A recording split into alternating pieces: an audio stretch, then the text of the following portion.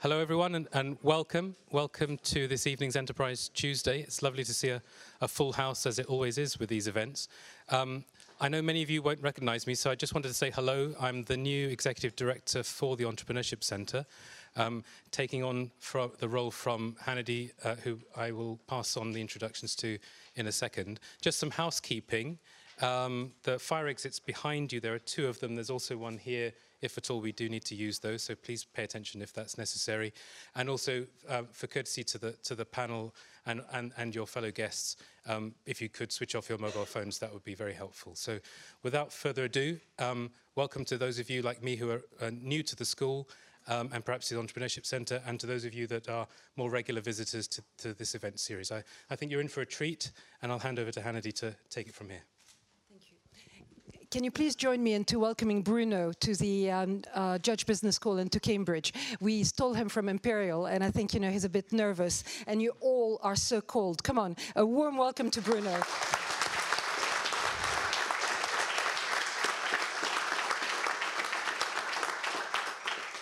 So I'm Hannity Djibado. I'm your chair for the evening. As Bruno explained, until January, I was the executive director of the Entrepreneurship Centre. I can say now, at the tender age of 46, that I have retired.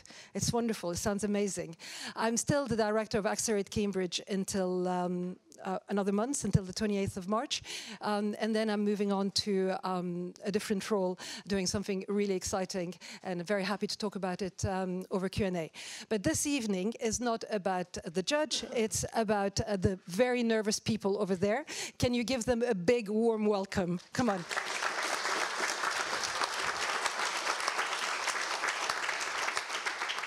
In the space of half an hour, they will demonstrate how to do the best pitches. There is not one way of doing one pitch, and they will also demonstrate what mistakes you can get away with and which mistakes you can't get away with. So that's going to be interesting. I would like you also to give a really warm welcome to our amazing panel, and they will introduce themselves later on. Come on, warm welcome.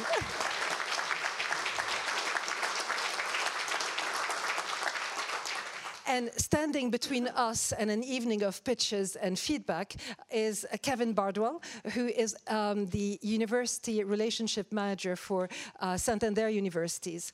And joke aside, I'm incredibly grateful on a personal level to Santander Universities for the amazing support that they've been giving all of our entrepreneurs through various schemes where they do it with no commercial purpose. I keep on giving them grief for not following up with the commercial aspect. But they have a very clear definition of what CSR is and what they do for commercial purposes. So if you want to find out about the other services that Santander has for you as potential entrepreneurs or SME owners, you should talk to Kevin. He's not staying for the networking because he's got children duties, so we approve. But I know Stephen is in the room. Stephen, could you identify yourself? Stephen Parks? So Stephen was here earlier on. So if you want to find out more, you can find Stephen in the networking, and he can give you more information, or you can contact a member of the team. So Kevin has been volunteered to test a new concept. Kevin, do you want to come closer? Kevin, would you mind coming closer? So this is a lift. And when Kevin starts talking, he's going to get in the lift, and the lift will be going up a very tall building for 2 minutes. And when his 2 minutes are up, the doors of the lift will open up, and his time will be up. That's what the entrepreneurs will be doing later on, but they'll have 3 minutes. That's what we call an elevator pitch. So I was explaining this to the members of the panel and said, I didn't realize I was in Dubai. This is a Burj Khalifa lift. There's no building in Cambridge where you can be stuck with someone for 2 minutes in the lift. Obviously, you haven't taken the lift at the Judge, the slowest lift in the whole universe. But I think that Kevin is incredibly brave to have volunteered to doing something like that. And certainly he didn't know he was going to do this until 2 minutes ago. So please, let's give him a warm welcome.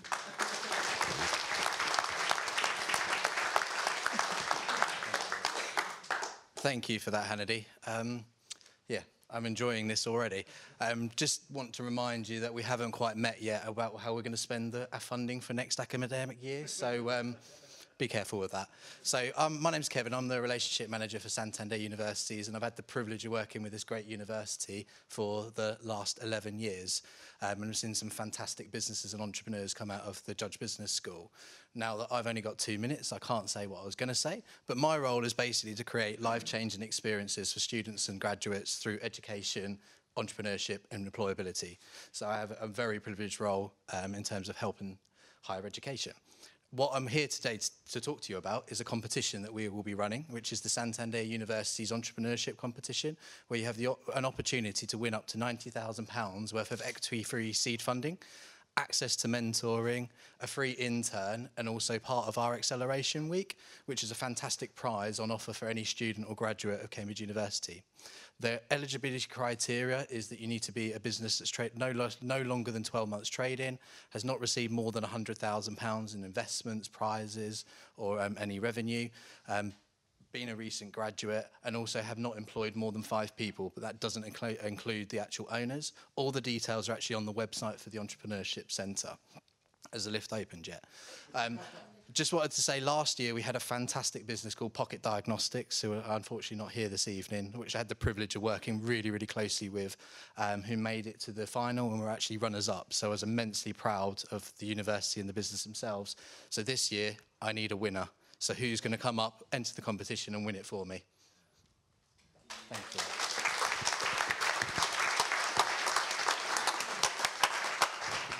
The door is just opening. So, Kevin had prepared a long speech that was going to take us completely off course and off schedule, and he was able to deliver his message in 2 minutes. It is possible. So if he can do it, the entrepreneurs can do it in 3 minutes. Maybe we should reduce it to 2 minutes. Let's think about it whilst the panel introduces themselves. So without further ado, I'm going to pass on to our wonderful panel.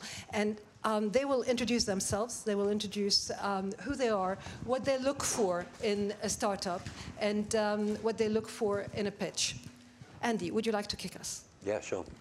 Hi, my name's Andy Phillips. I'm a graduate from Cambridge. I was a NatSki a long, long time ago, back in the Jurassic period.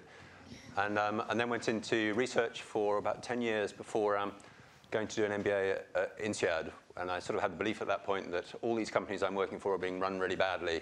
I must learn how to run them. So I went to do an MBA, came out, tried to buy an olive business. I'd found a business down in the south of France that produced very expensive spiced olives, and was going to, or put an offer in, at which point my cousin rang me and said, this was in '99, the internet is just beginning to have a massive impact on business. It's probably the biggest thing to hit business in the last 30, 40 years, and you're buying an olive business. So I didn't buy an olive business, and we set up a hotel booking business, which at the time was called Active Hotels.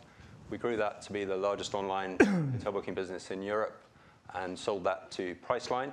I then led the purchase of another company called Bookings BV, and the company that had just bought me, Priceline, said, if you think this company's so big, good, you merge it with yours. So we merged it with Active Hotels and formed a company called Booking.com here, which is now a pretty sizable business. I think it's now got a market cap of $60–70 billion. Unfortunately, I sold it before it got to $60–70 billion, but never mind. I made enough money out of that to buy into a company called Top Table. So I bought into that, and then we sold that in 2010, 2011, I think, to ultimately to Priceline again, actually. So Priceline ended up buying that, and since then I've made 40, 50 angel investments, mainly in tech and marketplaces there. Hannity asked me for some guidance on how to pitch. I have and this is tremendously simplistic, if you've got advice from the judge, take that advice, not from me, all right? But my advice is, if you're pitching, is to cover 4 things normally. So I would normally try and get someone to cover the problem. What is the problem that's out there that I'm trying to solve? And I'm not normally interested in, this problem is just something that I'm quite interested in. I'm interested in a problem that's really grounded in customer feedback.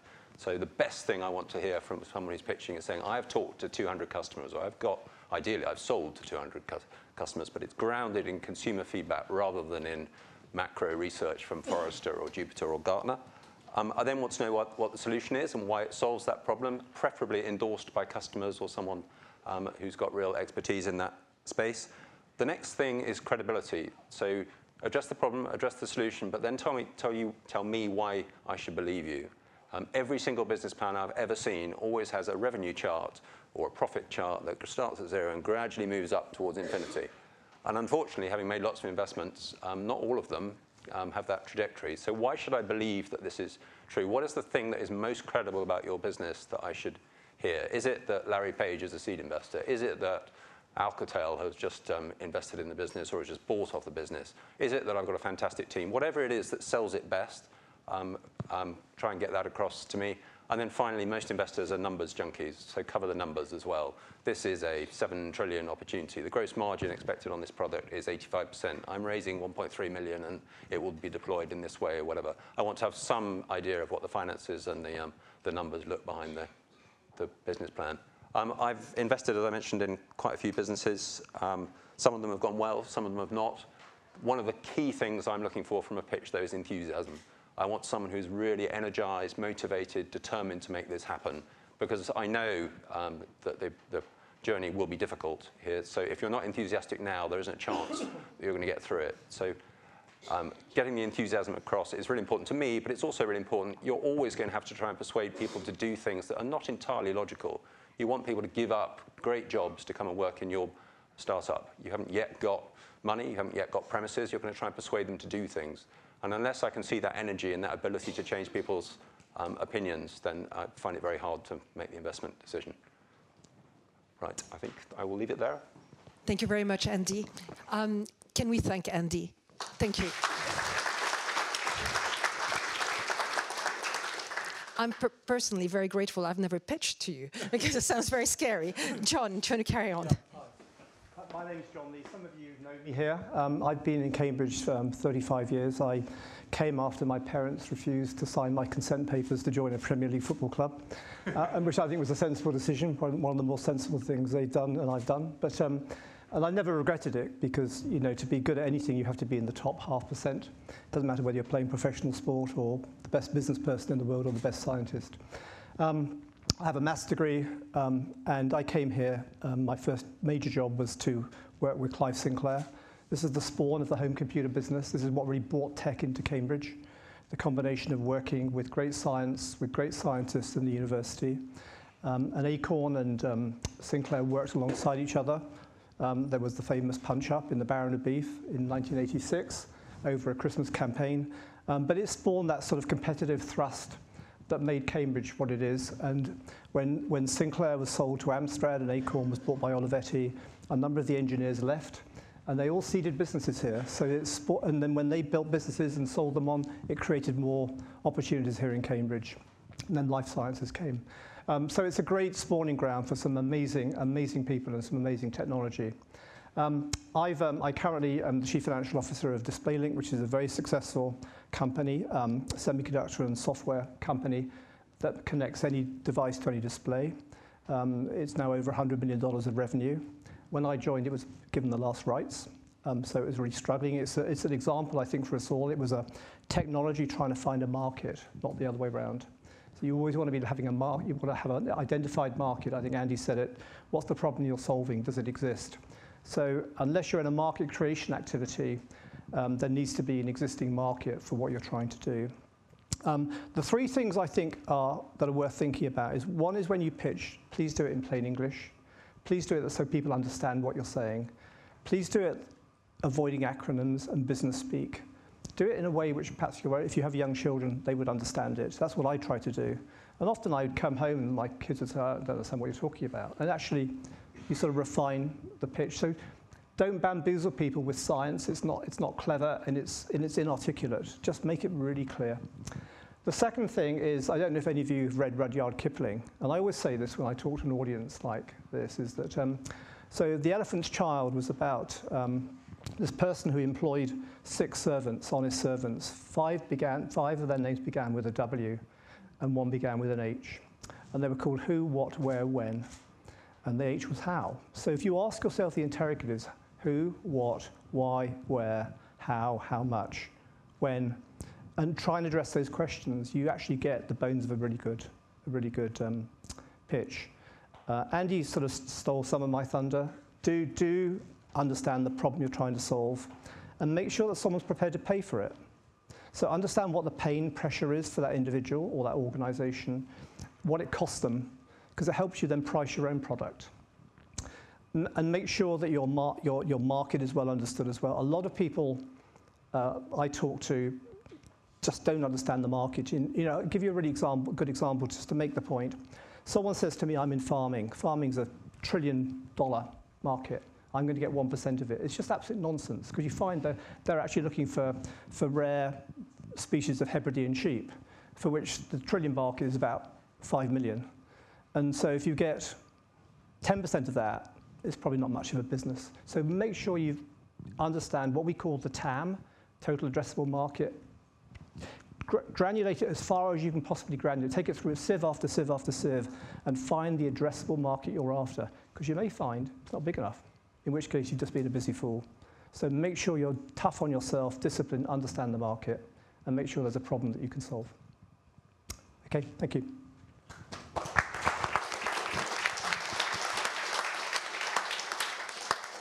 I didn't even have to ask them to thank you. They liked it so much. Mandy. Thank you. Hello, my name's Mandy Calvert. I'm not sure I'm going to be able to have many more words of wisdom after Andy and John. I've got quite a different background. I studied engineering here many, many years ago. Perhaps did a little bit too much rowing rather than engineering, but that's another story. And then spent 30 years in the life sciences industry, doing a whole load of different roles, from supply chain manufacturing through to IT, digital, facilities management.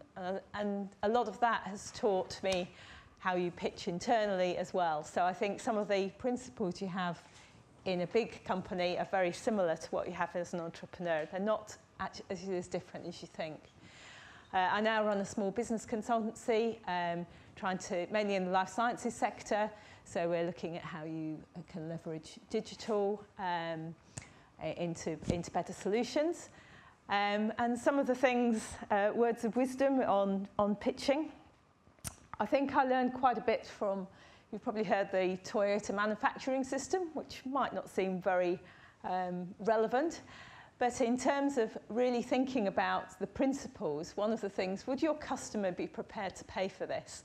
And that was one of the things I used a lot in change management and working that through. And it's really important in your business, really. And I think John and Andy have said a lot about know your customers. And they are just at the centre of everything you do. So really understand what it is that the problem is they're solving. And make sure they understand what you're doing too. So, and of course, it has to be monetised. So will they really be prepared to, and if you put yourself in your customer's shoes, would you be prepared to pay for it? And that's where the enthusiasm comes from. The other thing I think is good ideas don't just sell themselves. And having worked with universities and good ideas in trying to build that through, it's not enough to just have a great technical idea. One of the things is your product probably does need to be rare and valuable. So not just a great idea, but valuable to others. And I think that's maybe something to think about as you're on your journey through growth and pitching for investment. So I think 3 things to think about: really think about your customers, think about your ideas, and think about whether your customers are really going to be prepared to pay for your idea. And I look forward to listening to the ideas and answering questions. Thank you very much. Thank you very much. So as I was sitting here listening to Mandy, John, and Andy, I remembered what my 2 favorite tips are for entrepreneurs. I'm not going to say the third one because Tony has already told me that he was going to break my third one, so I'll save it for later. But it's about being likable. People buy from people, and people invest in people. And if you stand here and you're too arrogant, or you come across as arrogant, and oftentimes people like me who are shrinking violets, please don't laugh, I'm very shy, who are not comfortable doing public speaking, can project a very arrogant persona. So don't just focus on who you are, but what people perceive you are. So if you're not perceived as likable or coachable, you're not investable. So try and control your persona when you pitch. So I think that's very much the first one. The second one, which was really daunting me sitting here as Ben was falling off his chair, is that your pitch is not just when you're standing here. You're pitching before you come and pitch, and you're pitching during the Q&A, and you're pitching afterwards. The biggest mistakes I've seen in pitching is people give their best act when they have the mic and they have the stage. But actually, they let themselves down before and after. So if you are at a pitching event, make sure you control your persona, you control your pitch from the moment you arrive at the venue to the moment you get home. Because you don't know who's going to be on the train traveling with you. I was on a committee judging a bunch of ventures, and one of the entrepreneurs didn't get the funding simply because he was traveling first class, and he was traveling first class with one of my fellow judges. And he said, well, you know, I traveled all the way from London with this young lad, and he was traveling first class like me. And I was like, well, you know, he probably needed the comfort like you, but it also tells you, where is my money going to go? And I don't want to fund first-class tickets. So make sure you control everything you do from the moment you put yourself in the open space to get feedback or to get investment. Without further ado, I would like to invite entrepreneur number one. It's going to be friendly, John. It can't be worse than any of the practice we've done. Okay? Yes, okay. So please, let's welcome John super warmly.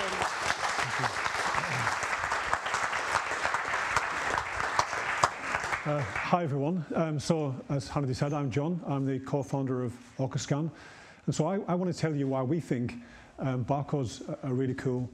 And so for the past 40 years, barcodes have been used to identify and recognize and track objects, real-time objects in the world. And so that's everything from, for example, the toothpaste you used this morning to medical devices inserted into the human body. The problem, however, is that although these barcodes are everywhere, the ability to scan these barcodes and view some meaningful information, so that could be, for example, you know, when was this machine last serviced, or how many of these products do we have in stock? That technology or that functionality is kind of exclusive to enterprise companies. I know this because I've been in the industry for the past 20 years and built two of these systems. And so this, unfortunately, leaves millions of companies using pen, paper, and spreadsheets to track assets. This includes medical devices that are inserted into the body and tracked with pen and paper, which is crazy when you think actually we're more likely to be carrying a phone these days than we are a pen. So because of that, we've actually built a mobile application that actually allows companies to scan any barcode, capture additional information, and then synchronize that information with a back office system. So that could be something simple like a Google Sheet or an ERP system like SAP, for example. So we launched this product in the market just over 12 months ago, and we've bootstrapped the venture to now. We now have 34,000 registered users. We scanned just over 600,000 barcodes last month, and we have just over 100 paying companies on subscriptions, including departments inside of GE, Enterprise Rent-A-Car, and Mercedes. So what we really think is interesting, though, is the market. And so there's kind of three big incumbents, and that's Zebra, Honeywell, and Datalogic. And they're actually generating around $1 billion a year just off the sales of the dedicated handheld barcode scanners. So if you imagine our software has the ability to potentially disrupt that market. But the more interesting thing is we think because of the complexity of the hardware and the cost, that market is self-constrained. And so if we can simplify the technology by turning every smartphone into a barcode scanner and lower that barrier to entry, we can potentially onboard more users and significantly expand that market and obviously take a large chunk of that. And so the way we plan on doing that is through integrations. And what I mean by integrations is through working closely with our users over the last 12 months, what we've noticed is most of the companies that are capturing data tend to take it from our system and then import it into a third-party platform. So that could be, for example, Salesforce, or it could be QuickBooks or Shopify. And so the interesting thing about these platforms is each of them have dedicated app marketplaces. And so what we're now thinking is we can integrate our software directly into these applications, automate that process. We can potentially tap into the millions of users on each one of these platforms and obviously bring them into the OrcaScan system. And so So that's kind of where we're at today, and obviously, yes. So obviously we're meant to be pitching for investment today, but we actually managed to close around this afternoon. So we're now looking for engineers to help build the integration. So thanks. Yeah. Cheers.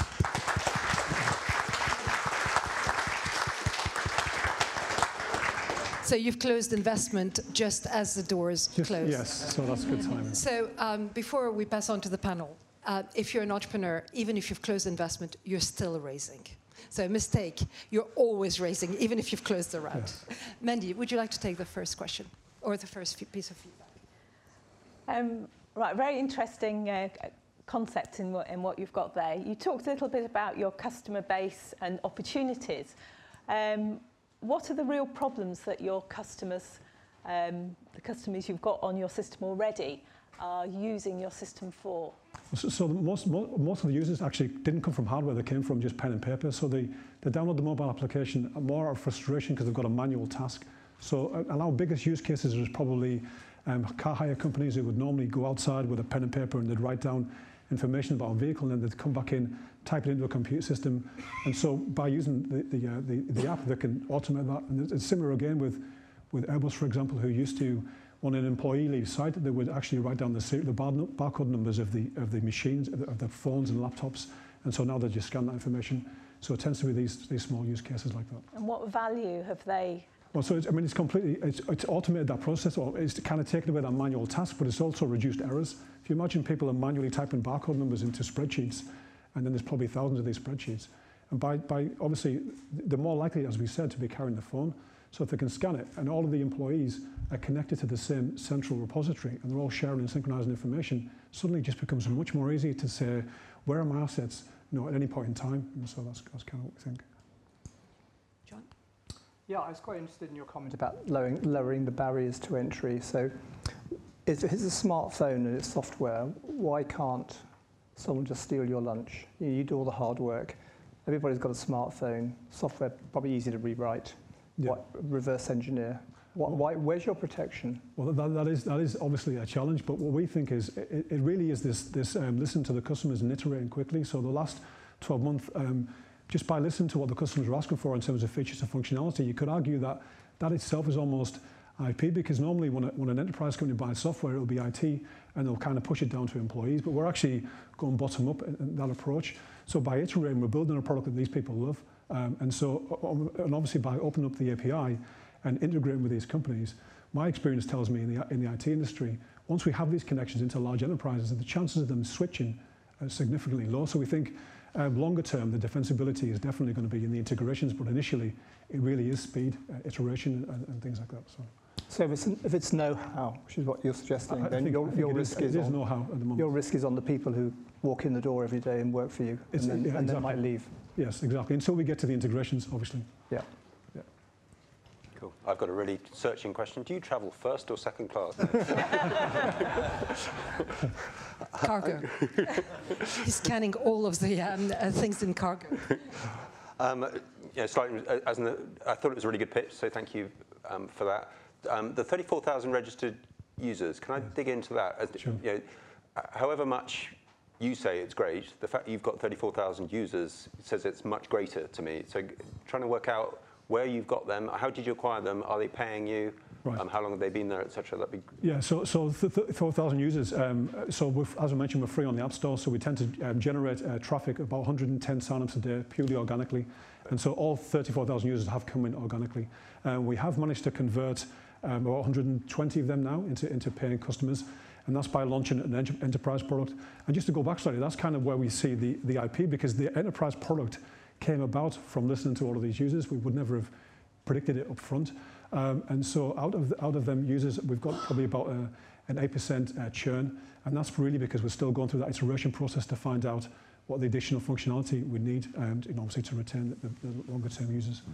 And slightly relating to John's point, I guess, and I'm sorry, this is a really unfair question, but I didn't know very much about this, so I went and typed in barcode scanner free app for inventory management, and there was a list results coming out saying the top 100 apps for managing your inventory with mobile scanners. Yeah, so it obviously has been recognised by other people. What's the, beyond being free, what's the thing that really hooks customers? Because everyone else was saying they were integrated to inventory management systems as well. I think for us, what we've identified is the fact that it's fully configurable. So the moment we built the system completely platform or completely sector agnostic, right. And so we'll listen to all the feedback from these various different sectors and trying to create generic functionality. And this means that they can configure it themselves. So if you imagine if you go to one of the competing apps on the App Store, they might be looking, it might be, for example, vehicle tracking, but it'll be very focused on that niche, and it will typically force you to change your business processes. Whereas what we've built is if the actual business understands how to use a spreadsheet, they can configure hundreds of these devices and adapt the system around their business model. So I think that in itself is unique.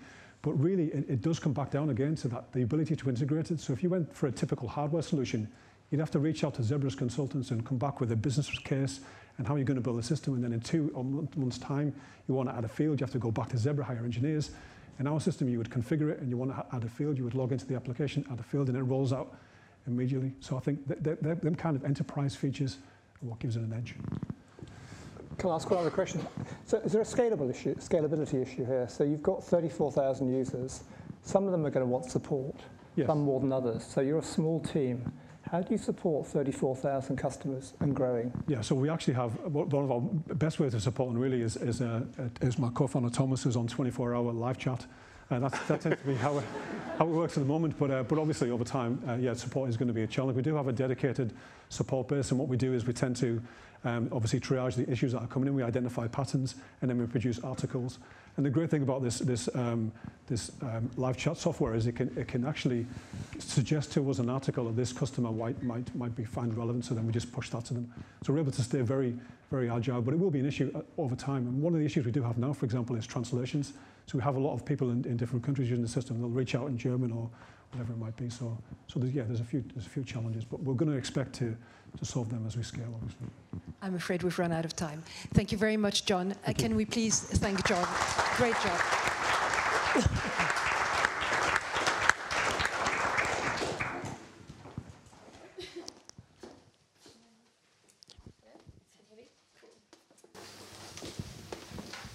Okay, so the legal sector hasn't been shaken up since the 19th century.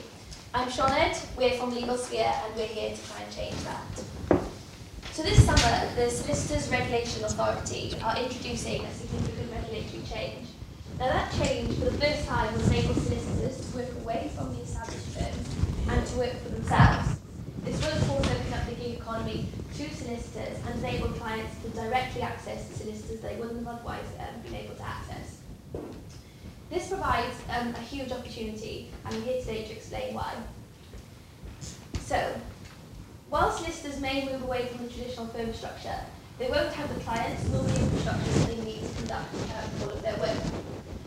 We at Legal Sphere are building the complete online infrastructure for those freelance solicitors to be able to thrive and survive in an online environment. We will provide SRA accredited profiles. We'll provide trusted reviews for the solicitors who come onto our platform. We'll provide a seamless payment integration system, secure document storage and transfer. This is, of course, a hugely valuable service for clients, given that now they'll be able to access a broader range of solicitors than they would otherwise be able to access. They're able to meet solicitors that really suit their legal need. And they're able to access a broad range of quotes. This, of course, with the freelance model, radically reduces the overheads associated with legal advice, thereby making legal advice significantly cheaper for the consumer. So the client base we've targeted are SMEs. So we raise our revenues through a mixture of commission and subscription model, initially starting with the commission and later moving towards subscription for solicitors.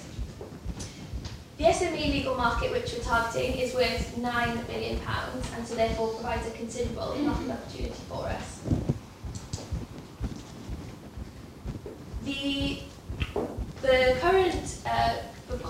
Currently we're onboarding solicitors. We've currently onboarded 5 across commercial, corporate, employment and IP advice.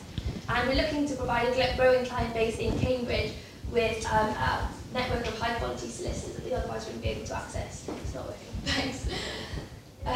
So we're therefore looking for partnerships with incubators and accelerators for the remaining 12 months, and thereafter we'll be looking to kind of target our marketing approach across sectors. So our team are made up of a mixture of skill bases. We have legal, operations and software, all of whom are Cambridge graduates. And with your help, we hope that we can seize the opportunity to help shake up a sector which hasn't been shaken up in almost 2 centuries. I'm Sinead with Legal Sphere, and I'm happy to answer any questions that you may have. Thank you, Sinead.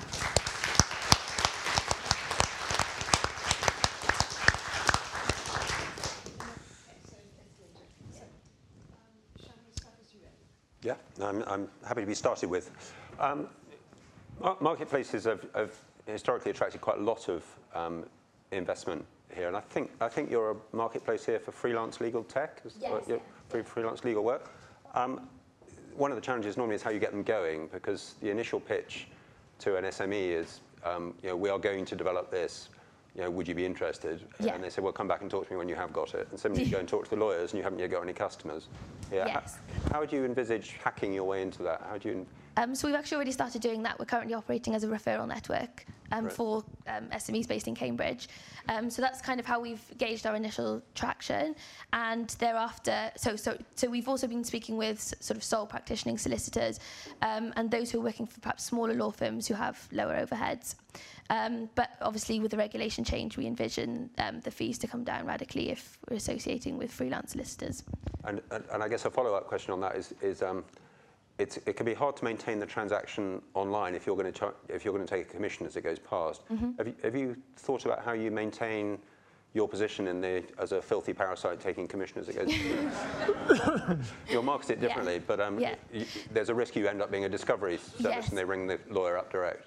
Yep, so we've kind of pitched our commission model based on what the likes of people per hour take. And obviously they're just a simple marketplace where they make an introduction and then the work essentially goes off the platform. Yep. And so we're basically hoping to build an infrastructure which is far more valuable to the solicitor, such that they have no interest in taking the work off the platform at all, because they then won't get any further work through us. So that's also facilitated by the fact that we have a streamlined communication platform integrated within the system, and of course the document sharing, so that there's actually no real need to take the work off the platform.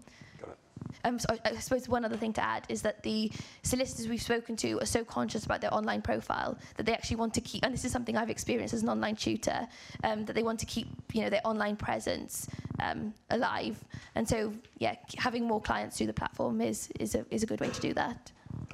I've got loads more questions, but... John. Yeah, I was interested in what sort of solicitors and what sort of clients, and you talked about SMEs, but what sort of services typically would you expect your first clients and your first solicitors to be offering? Is it sort of quite low-level advice, which is sort of not expensive? Yep, so we're pitching ourselves above sort of the standard template documents that you can get off the internet, and more where people are looking for bespoke advice, but not so complex that it would require a multidisciplinary team, for example, although that's something we're looking at developing later.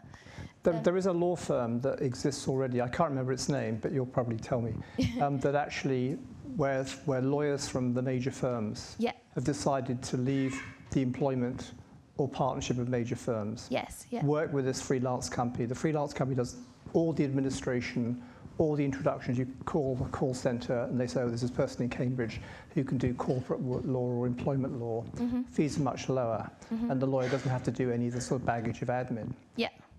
Where does that fit into what you're doing? There's two relevant points there. So firstly, the regulation change does away with the kind of the clunky firm structure, if you like, and makes it far more streamlined. So the commission that we take is far lower than what a firm would take when you're typically charging for legal fees, which are anywhere between 2/3 and 3/4 on top of the legal advice that you're paying for from the individual solicitor. And then, sorry, the second bit was? Well, yeah, but I think that what I'm talking about is really qualified, experienced solicitors who are not charging £200, £300, £400 an hour, but working for this national firm of lawyers who are charging half those rates. Yeah. And for clients, that's actually quite attractive because you've got the expertise, but you aren't paying out the cost. Yeah, so that's the model we're operating, but those solicitors will only be able to operate on what we're calling like the sole solicitor umbrella at the moment. So the regulatory change isn't coming into the summer that they'd be able to work on a truly freelance basis. So we hope we'd be able to minimise the fees radically. Have you got any clients at the moment? Yes, but we're operating, as I was saying, because we can't because of the regulatory The chain. regulation, yeah. We're operating as a referral network at the moment. Right, thank you. Mandy, do you have a final question? Yes, often the relationship between a solicitor and their clients is built on trust. How do you manage trust online?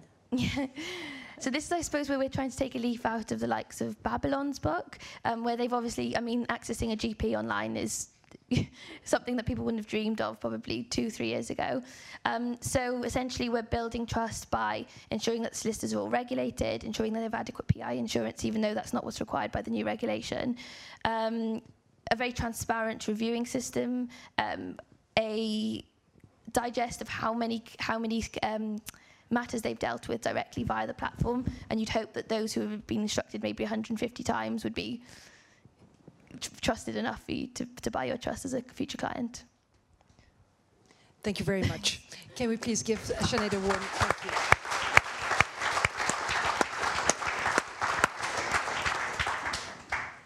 So, a question for you, Andy, whilst Tony comes. Did you see yourself as a leech back in the day of Booking.com? I probably sold it slightly differently to my investors, but yes. So leeches can work on the internet. Are we ready? Yeah, just got a bit of paraphernalia to sort out here, but yeah, I think So we're ready. you do know that the elevator doors open now? Oh, Tony Bellardi, founder of Capito AI. You know what this is? This is an Alexa, voice-activated device. This is the realm we're in. We're in the realm of spoken language understanding, but we're applying it specifically to e-commerce and retail. So I'm sure most of you have tried shopping on these things. It's a horrible experience, frustrating, high friction. And we did a test recently where we took one of the most popular food takeaway ordering apps to order a takeaway. Just 10 items, probably an average 2-person order. And it took 50 taps, swipes, clicks, and nearly 3.5 minutes. This is the problem we address. It's a huge problem, and we feel that putting a great voice experience in the hands of customers by custom building voice experiences for brands around that brand's data will keep the customers there longer. They'll spend more, they'll be happier, they'll be more engaged. That's what we do. So I know the big question you're asking yourselves now is, oh, what about Amazon? What about Google? What about the Microsofts, the big guys?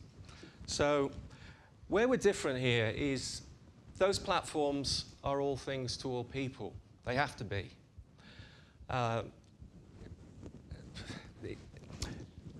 Where we're different is that we are in the enterprise, delivering great experiences in the enterprise channels. And we feel that if you deliver a great experience in the enterprise channel, the customers are going to spend more money. And actually, enterprises don't want Google, Amazon in their internal channels. They're competing with them. So we're a team of roughly 10 people. We're working with some big brands now. And our ask today is for e-commerce contacts to broaden our traction.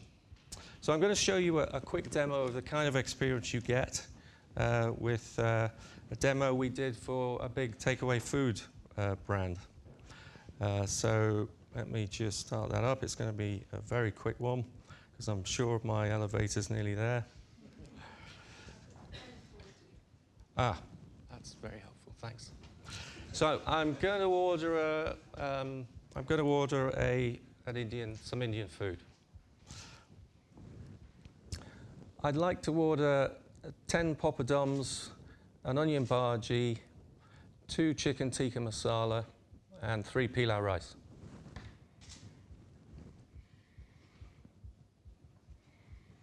I didn't say what kind of poppadom I want, so the system is asking me. Plain or spicy? Spicy.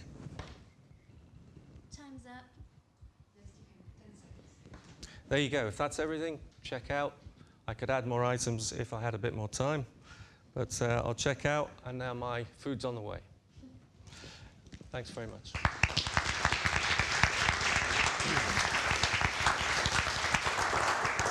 So, just for the avoidance of doubt, I disapprove strongly of live demos. Okay, it's Actually, very heroic to do a live I realised demo. it wasn't displaying on the screen. I forgot to press the laptop page. So you didn't see anything. But we trust Can I show you. them again? Yeah, please. Right. Hang on, would you mind if we showed Yeah, it again? please, yeah. Please, they're nicer than I am. I would have said. Right. I'm going to do that again. So here we have a number of restaurants that we're supporting. The menu size is it's about 550 products in this menu. So actually, I'll try a different order this time. I'll open the menu and run through a different order. Why don't you ask the person on the first row to choose something? Yeah, I'm happy to do that in afterwards, but let me, just for saving time, let me just run through this. Can we do requests? So I'm very hungry. Just for simplicity. So I've gone into the restaurant, touching the screen to that restaurant, and now I can just speak in my order. I'd like 2 prawn crackers, a beef Thai tom kha kai soup, a stir-fried chicken with garlic and chili, 1 duck ho fun with black bean sauce, 3 tofu fried rice, and a bottle of Diet Coke. Quite big order. no. There it is.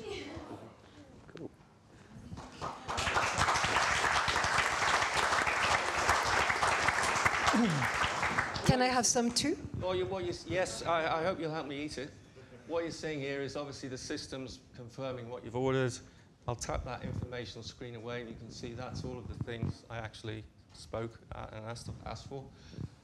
So all I need to do is check that, press the checkout button at the bottom, and my order's on the way. So I'm submitting your order, and there you go. So that compared to 3.5 minutes for 7, 8, 9, 10 items, that's the friction we're removing with our technology. Could I please ask you to go back onto the main screen so that we have our lift back? John, do you want to take the first question?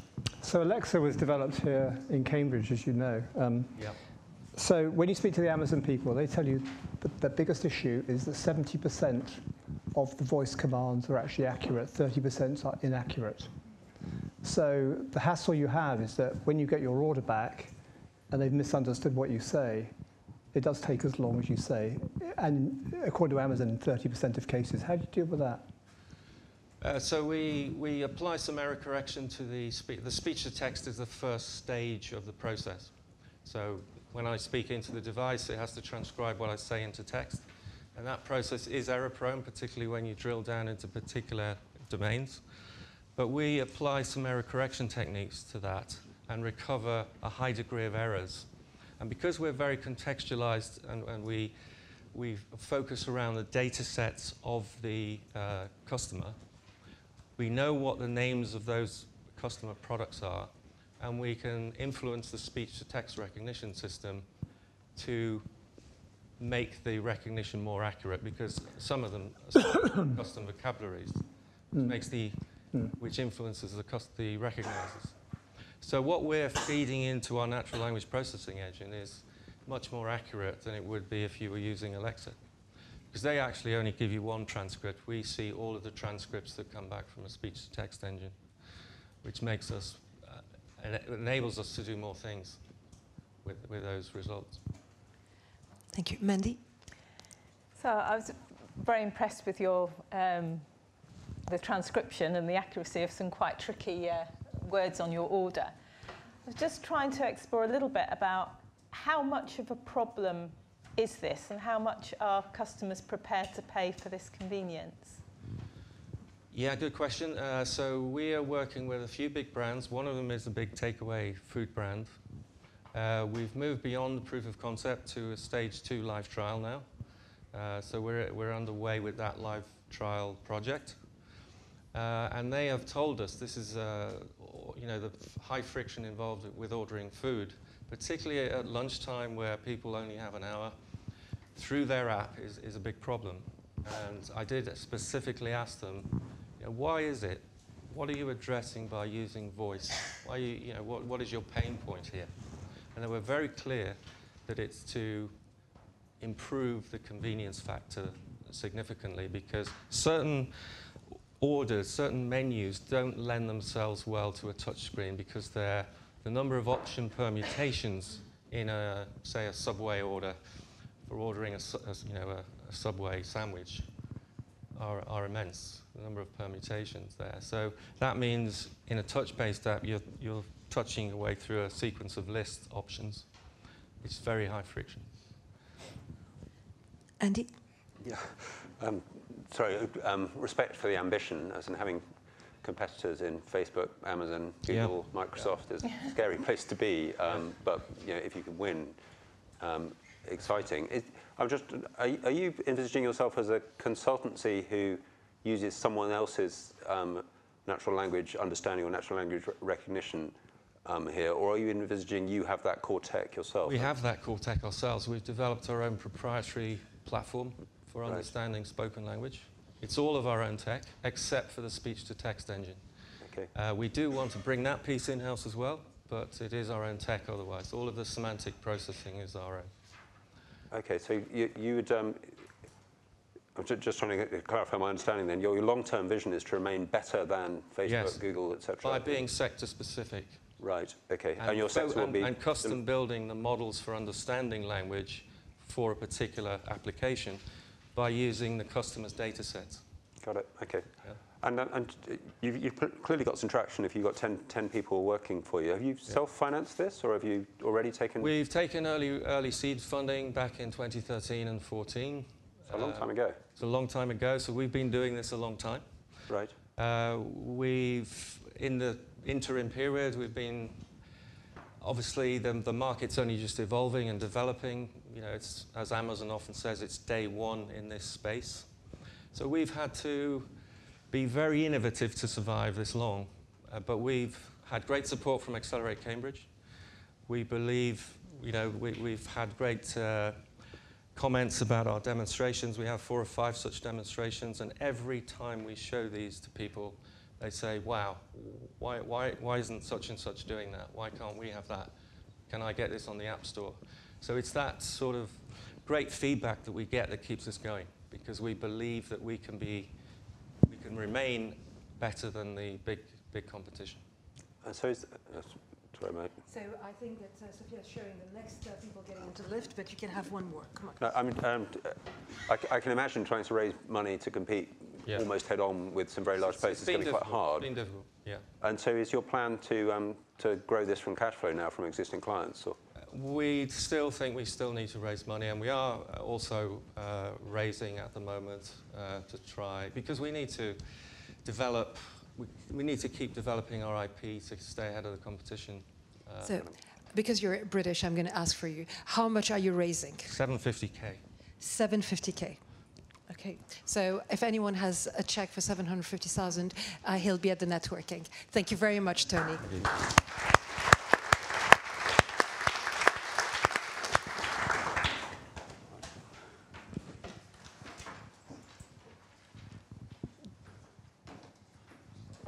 Last but not least.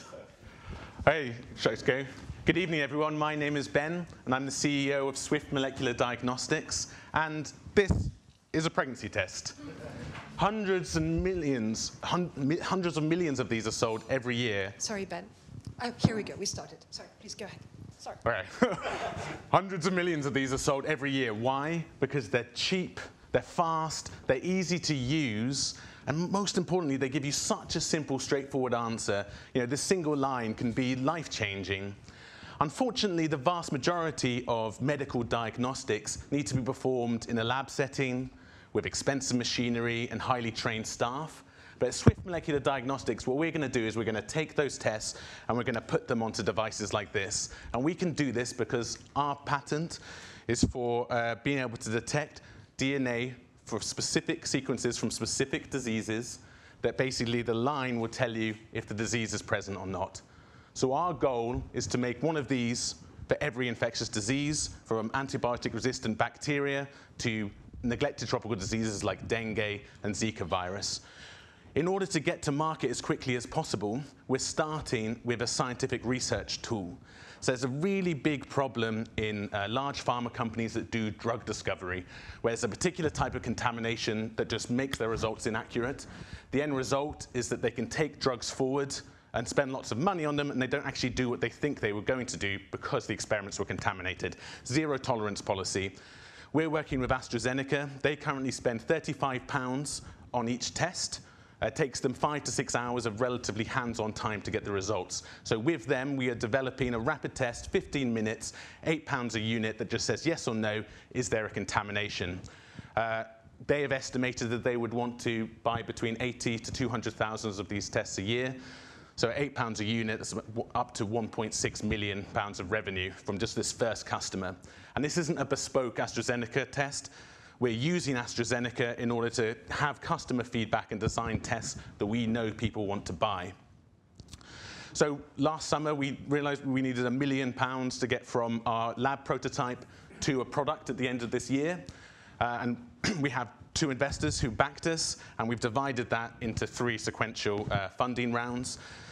We're on schedule, and we're under budget, so everyone's happy. The next one is coming up. It's £300,000 of EIS eligible funding. And even though we have these investors, they've just put so much into the company, and they've given us so much value.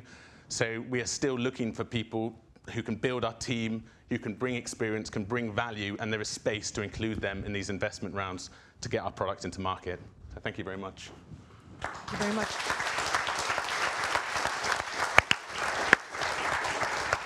So, given that Tony gave us a live demo, despite all advice, when you got the pregnancy test out, I was like, please, no live demo. So, I couldn't resist. I'm so naughty. Mandy, would you like the first question? Very, very interesting in terms of getting that quick test and reducing the cost base. So there's a lot of work in DNA sequencing at the moment, and really how that understanding is emerging and new things coming out. What is, when you're saying you're doing your research, what is the test you're actually looking at, and how is that? Are you thinking to sell to research companies, or are you thinking to sell into the medical profession? Is it regulated? I just wasn't quite sure what it was you were. So this first test is a scientific research tool. So the first customer is people like AstraZeneca and other large pharmaceutical companies. But it also it's essentially a cell culture contamination test. And basically that is one of the most highly used scientific platforms. And it's actually a contamination called mycoplasma. And it goes inside the cells and causes them to change their gene expression and metabolism. So what this is basically a test that will detect the mycoplasma DNA straight from the cell culture, and a line will be produced if there is a mycoplasma contamination. And what this then allows them to do is discard that and proceed with their experiments. The problem at the moment is it's too expensive and takes too long to implement routine testing. Okay, so you're actually taking a tried and tested methodology that's already there and simplifying it and making it cheaper. Yeah, so essentially we are just transplanting existing PCR tests onto a new way of doing it on a strip that can go straight from the sample. Okay, so no, that's very helpful in sort of understanding where that is. So what other clients have you looked at? Have you got other clients other than AstraZeneca, or is this a proof of concept you're doing with them? At the moment, we're doing a proof of concept with them, and it's even from the very basics of getting the raw samples, because these have to be done in contamination hoods, so we go up to AstraZeneca and do it with them. So this is really, at the moment, we're developing the core test. We've done the initial tech transfer with a contract research organization, and now, over the next 6 months, which is what this funding round is for, we'll produce a pilot product that AstraZeneca will evaluate for us. The idea at the moment is that AstraZeneca is the proof of principle. The needs for AstraZeneca are the same as the needs for other companies.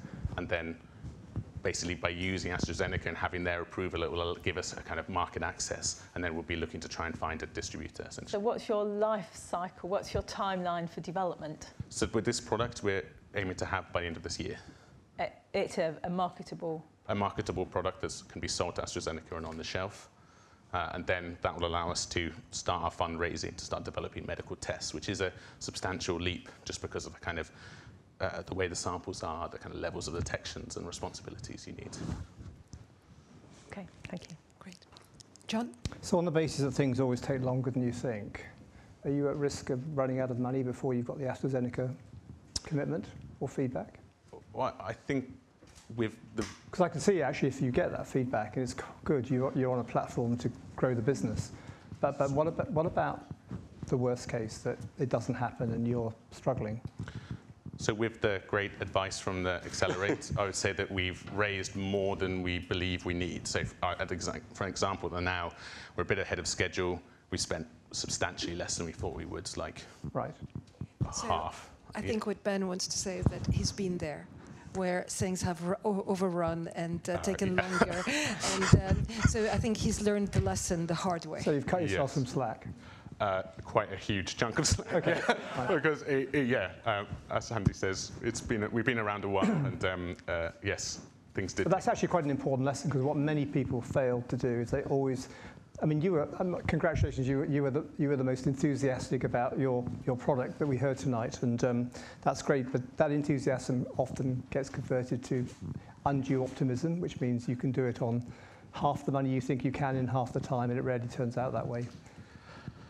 Yeah, we're doing our best. No, you've done it the right way. But I think it's a lesson for everybody. Do make sure you plan for the worst, but hope for the best.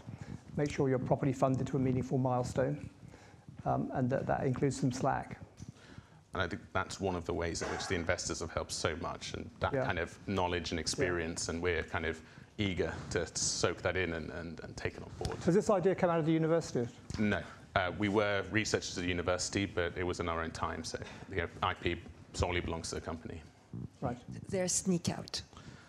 So both of them were postdocs at the university. You should come and talk to Cambridge Enterprise. Yes, definitely. We have. I like it. You're lowballing and you've snuck away the technology. It's all kinds of dodgy behavior.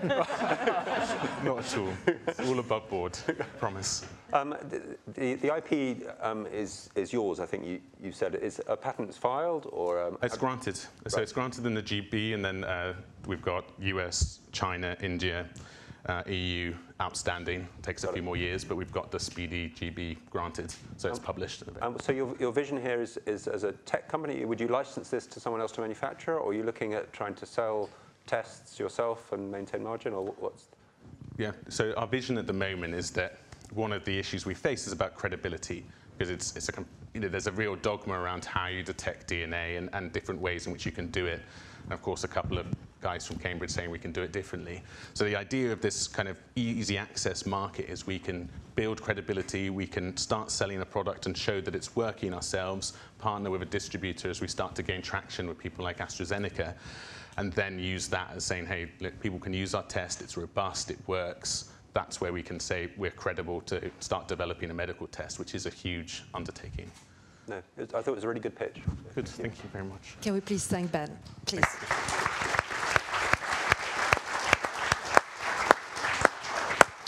So we are now going to open the session to your Q&A, and I'm going to invite all don't get too relaxed, come back. So put your mic back, Tony. Everybody comes back, and I'm going to invite the co-founders that are in the room. So I know you're here, Thomas, and you're here too. Your co-founder is not here.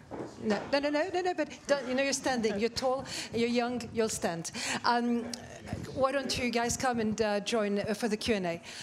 Whilst everybody's getting ready here, I just want to say, if you had heard their first pitch back in the day, you would see just the quantum leap that they've come to.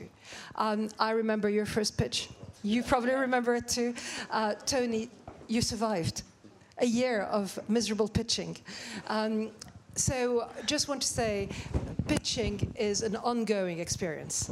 It's not something that anyone gets good at in 3 minutes. It's something that you need to keep on practicing forever and ever until you decide to retire from the entrepreneurial world. Anyways, we've got mics in the room.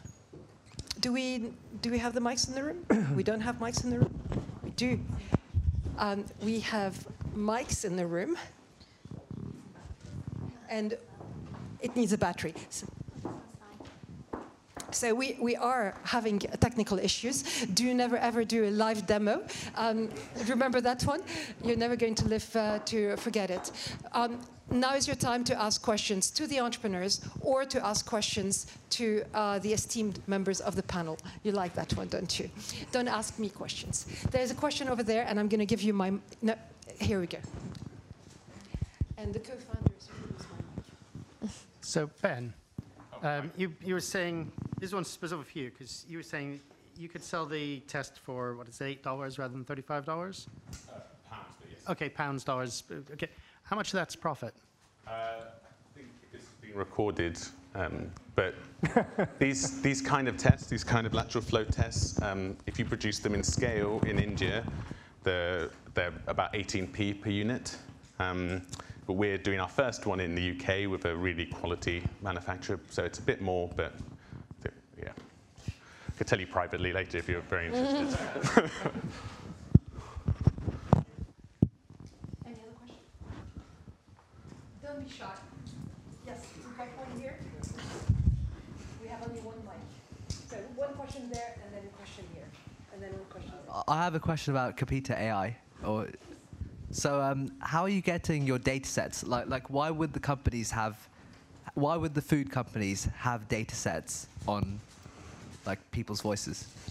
Well, that's not the data set. There's two sides to the data set. So one is the utterance data, which can be collected through people like you and me, and then there's the data set, which are the menus. And the big takeaway food ordering companies they support about 50,000 menus. So we need to suck in that data to seed our understanding models, as well as use utterance data, which we can collect through various ways like crowdsourcing or teams of people we get onto the case, commissioned to do it. Or to date, we've done a lot of that collection ourselves as a team. Thank you. Yes, my question is for John. What is the revenue model? Are you going to subscription or? It's a freemium subscription model. Yeah, so we give away the app for free, and then we charge when companies want to collaborate. I'm sorry, I have to ask a question to Tony. I have to, sorry. Yeah. What about Scotland? Scotland? Can you order 11 papadum? Yeah. There was a question down there.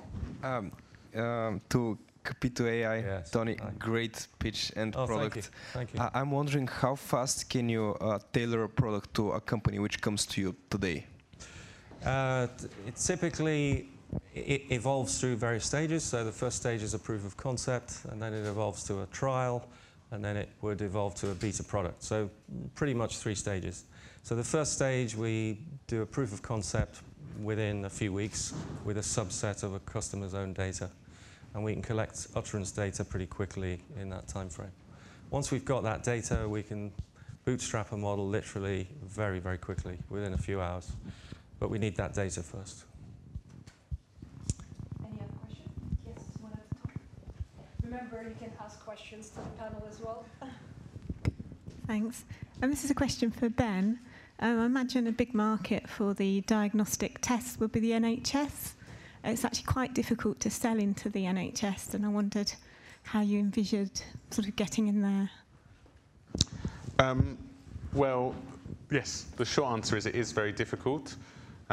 So what we're doing is a kind of stepwise approach. So I talked about a scientific research tool. We also have a really credible guy on the board who used to work for the World Health Organization. So our next medical test we're looking to do would be a neglected tropical disease test funded through funding, like Gates Foundation funding, because those have accelerated approval. And so then those are kind of really high need tests like dengue fever or a disease called leishmaniasis, which is horrifically doing horrible things in Syria and other war-torn areas. And I think that for us, NHS would be a very long-term vision about, would have to have quite a very established technology with a real need rather than what we're looking for initially. If that's but we had talked to them a lot, and they got very excited about an MRSA test and a C. difficile test. But ultimately, I think it's those kind of structural bureaucratic changes that are very, very tough. Any other questions? We'll be very shy today. Yeah, one here. Thank you. I have a question for the panel, specifically how much you care during the pitch, what is going to happen to your money. So what are they going to use your investment money for, and whether that should be mentioned in the pitch specifically. Yes, I care what's going to happen to it.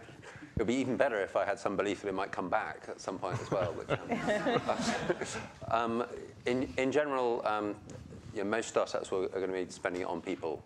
Or most of the startups that I work with are going to be spending it on people. It's unusual that I get a pitch that will come across saying we're going to invest 3 million in generating a manufacturing plant or whatever. So it's normally almost taken as read that it's going to be invested in people. Investing large amounts in marketing is a slightly scary pitch as well. So having a startup that is about to put a 5 million budget behind marketing, unless they can really persuade me why the levers are well understood, that actually putting £10 onto this SEM campaign or whatever will generate £20 of a gross margin back, then it's quite a stressful pitch, and it's hard to get money out of either angels or VCs in that scenario. So in general, yes, people do care. It's utterly acceptable not to cover it in a 3-minute elevator pitch, but yes, it would certainly be something you'd be asking, where are you going to spend this money? And also the milestones here. Most startups will have and I absolutely did this. I had a 0 cost base, and then my plan went to 23 grand in month 1 here, and you just can't do that in reality. It's very, very hard to recruit people fast who are high quality. And you want some method of saying, actually, it's right to carry on expanding the overhead here, or no, it's not. So having it doesn't have to be formal milestones, but some idea of what the cost base is dependent on is helpful. Because the first pitch, you have no idea what you're going to sell. You don't know whether it's going to go faster or slower. It'll probably go slower here, and it'll probably cost more. You really want you want to be talking to an individual on the other side of the table who is going to be sensible about how they manage the overhead growth. But, sorry, it's a very long answer. I'm sure there's anything you'd like to add? You don't care where the money goes, though, Yeah, true. I think you have to look at different plans. You have to have a plan for success, but also you need to have a plan B. What happens if it doesn't quite work out? And you have to have the ability to flip really quickly. Companies that fail usually are those that are staring different situations than the ones on which they raise money, and the ability to flip really quickly is good for investors. I think the other thing to remember is whatever you raise, your investors want 10 times that back. If you raise $1 million, they want 10. If you raise 10, they want 100. And this is where it gets scary about the market size. So the more you raise, the more pressure you put yourself under to deliver. And the reason why it has to be 10 times is because if you take 10 startups, 3 will fail, 4 will do okay, 1 might be stunning, and that has to pay for everything else. Anything you'd like to add? No, I think it's all been said. Yes, you've got a question here? Yeah, I have a question about the app for food, for speech recognition. And I would like to know, and okay, probably the algorithm is very fast and very accurate. But have you tried with a very old smartphone? I don't know, because if it has a very old vocal recognition receiver, and in this case probably the ratio of signal and noise is very low, and it's really in that condition, probably the algorithm is not so accurate, and it's good to use like the previous, the classic approaches, like use the touchscreen in that case. How can you manage this situation? So, so it's about how does it work as well with older phones where the microphone isn't maybe as advanced? Is that fair? Is that your question? Yeah. Okay. Well, as I said, we apply a degree of error correction, and that might be worse if the phone is older and the microphone technology is older, because it doesn't do noise cancellation so well, for example. But I think how many people have really old phones now. The microphone technology is pretty good, has been for a few years now. But we are also, we're not, with our technology, we're not saying only use voice. We're saying voice augments the experience and can really shorten and make better the experience. You can still use the other modalities like touch if it makes sense to do that. So it doesn't preclude you using the other things.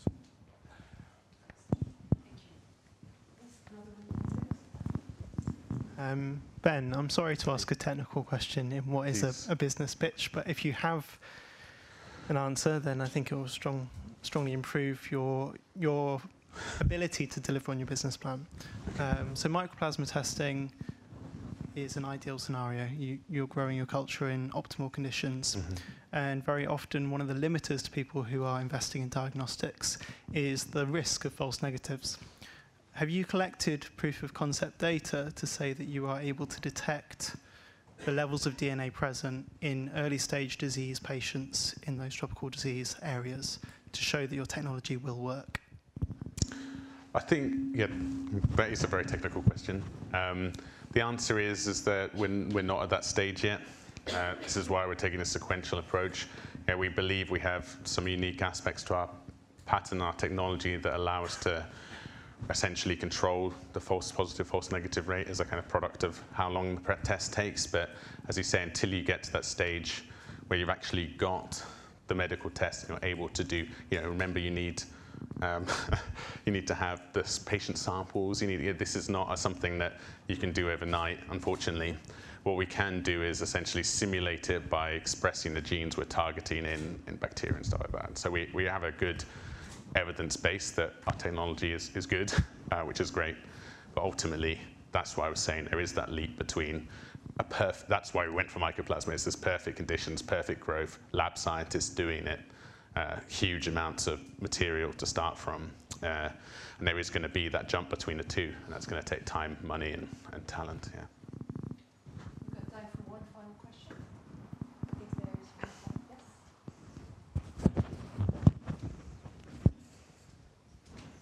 Hi, I think all of the pictures were really good, so thank you very much for standing up in front of us and delivering them. I've got a question really for the panel. About the pictures, what do you think were the best things that came through, and what, if anything, was missing from any of the pictures? So you're stealing my question to the panel. So really nice segue. So Mandy, would you like to start? I also thought the pictures were very good, and there was a real range of different models, different customers, and I think you'd heeded a lot of the advice, I think, from the panel here around looking at your customers and making that easy to do, so easy to understand. So thank you very much for that. I think in 3 minutes it's really difficult to get everything over. But I think you kept to the timeline. I think, understand, and I think what you've done is generate more questions, and I think that's really important part of the process. And hopefully there's questions that you've generated for yourselves as well from the discussion, as well as questions that, I would like to ask you lots more questions as well. So I think that's a really good way forward. So I think it's been well done, everybody, and I think it's from very different from a legal stage to some quite at the edge-cutting sort of gene technology. There's quite a range of things there, so that's very valuable in what you've shared. I think being articulate is really important, and hopefully you've got more questions, and certainly I have around those pictures you've made today. So thank you very much. Well, for me, I actually understood them all, which I think is excellent, because so often you see businesses being pitched, and you scratch your head and you think, I don't understand a thing about that. You don't want to ask a question because you might think you're a fool because you haven't understood the science. But this is all really clear. So I understood every single business proposition. I think the other thing that was really good was that they're all engaging with customers of some level. They're all understanding the market. They know what they're trying to achieve. They're trying to identify the problems that are being solved, some better than others. And I think you can see the different levels of enthusiasm that came across. You should all be really on the front foot. Watch your audience as well, because I don't know if you noticed it today, but audiences lean forward when they're really interested, and they lean back when they're not. So you have a chance of 2 minutes to get people leaning forward. But watch the body language of the people you're talking to. You can tell whether you're sold in the first minute. Cool.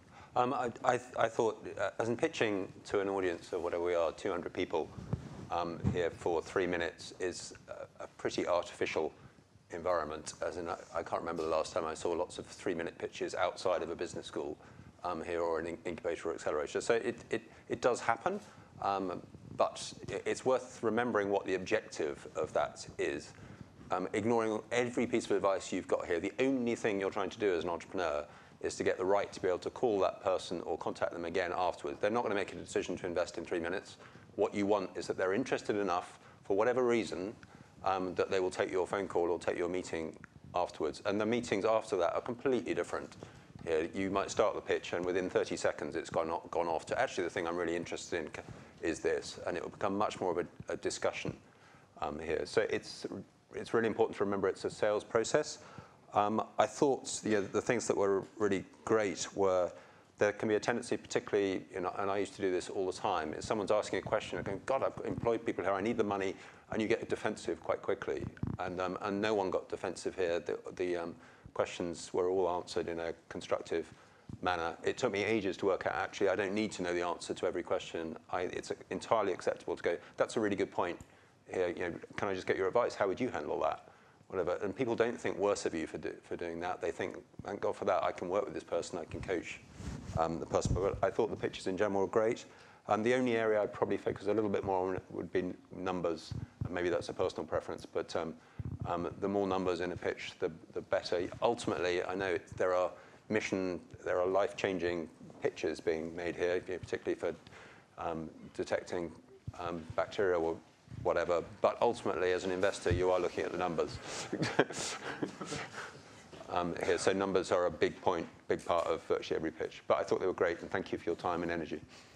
So I'd like you once more to thank our pitchers, and before we send them to go back.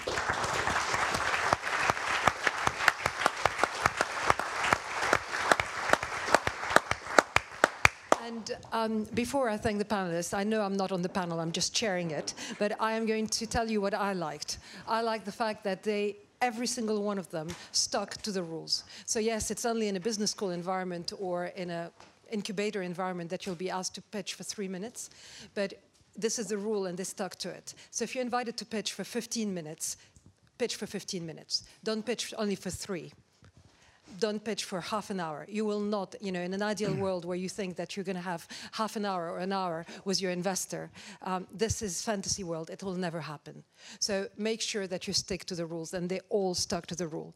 They also, each one of them, stuck to the major rule, which is to pitch without slides. We are all too reliant on slides. At one point, Sinead lost her trail and looked back and realized that she didn't have her slides. You need to be able to pitch your ideas, and it needs to come from here. And when the slides, the technology, when everything doesn't work, you actually know what your business is about. And they managed to do the pitch without slides. It's, again, no minor feat. And finally, they all finished with an ask. They didn't let me think, why did they waste 3 minutes of my life? Or worse, why did they waste 15 minutes of my life? They were all asking you for something actionable and quite clear. So that's also no minor feat. On the enthusiasm bit, I could see some people getting really excited by Ben's amazing enthusiasm, people nodding and being really drawn by it. But then I heard John say, well, maybe you're so enthusiastic that you're overly optimistic. So you'll never win them all. You will always be perceived differently by, so if there are 200 people in the audience, you'll be perceived in 200 different ways.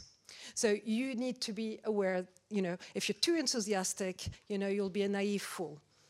If you're too calm, you'll be too Scottish or Welsh or whatever you are, John, or boring. You know, so you can never win it all. So be yourself, and more importantly, you know, enjoy the process, which is really important. And now I would like you to join me into thanking our wonderful panel. So thank you very much for giving us. Thank you.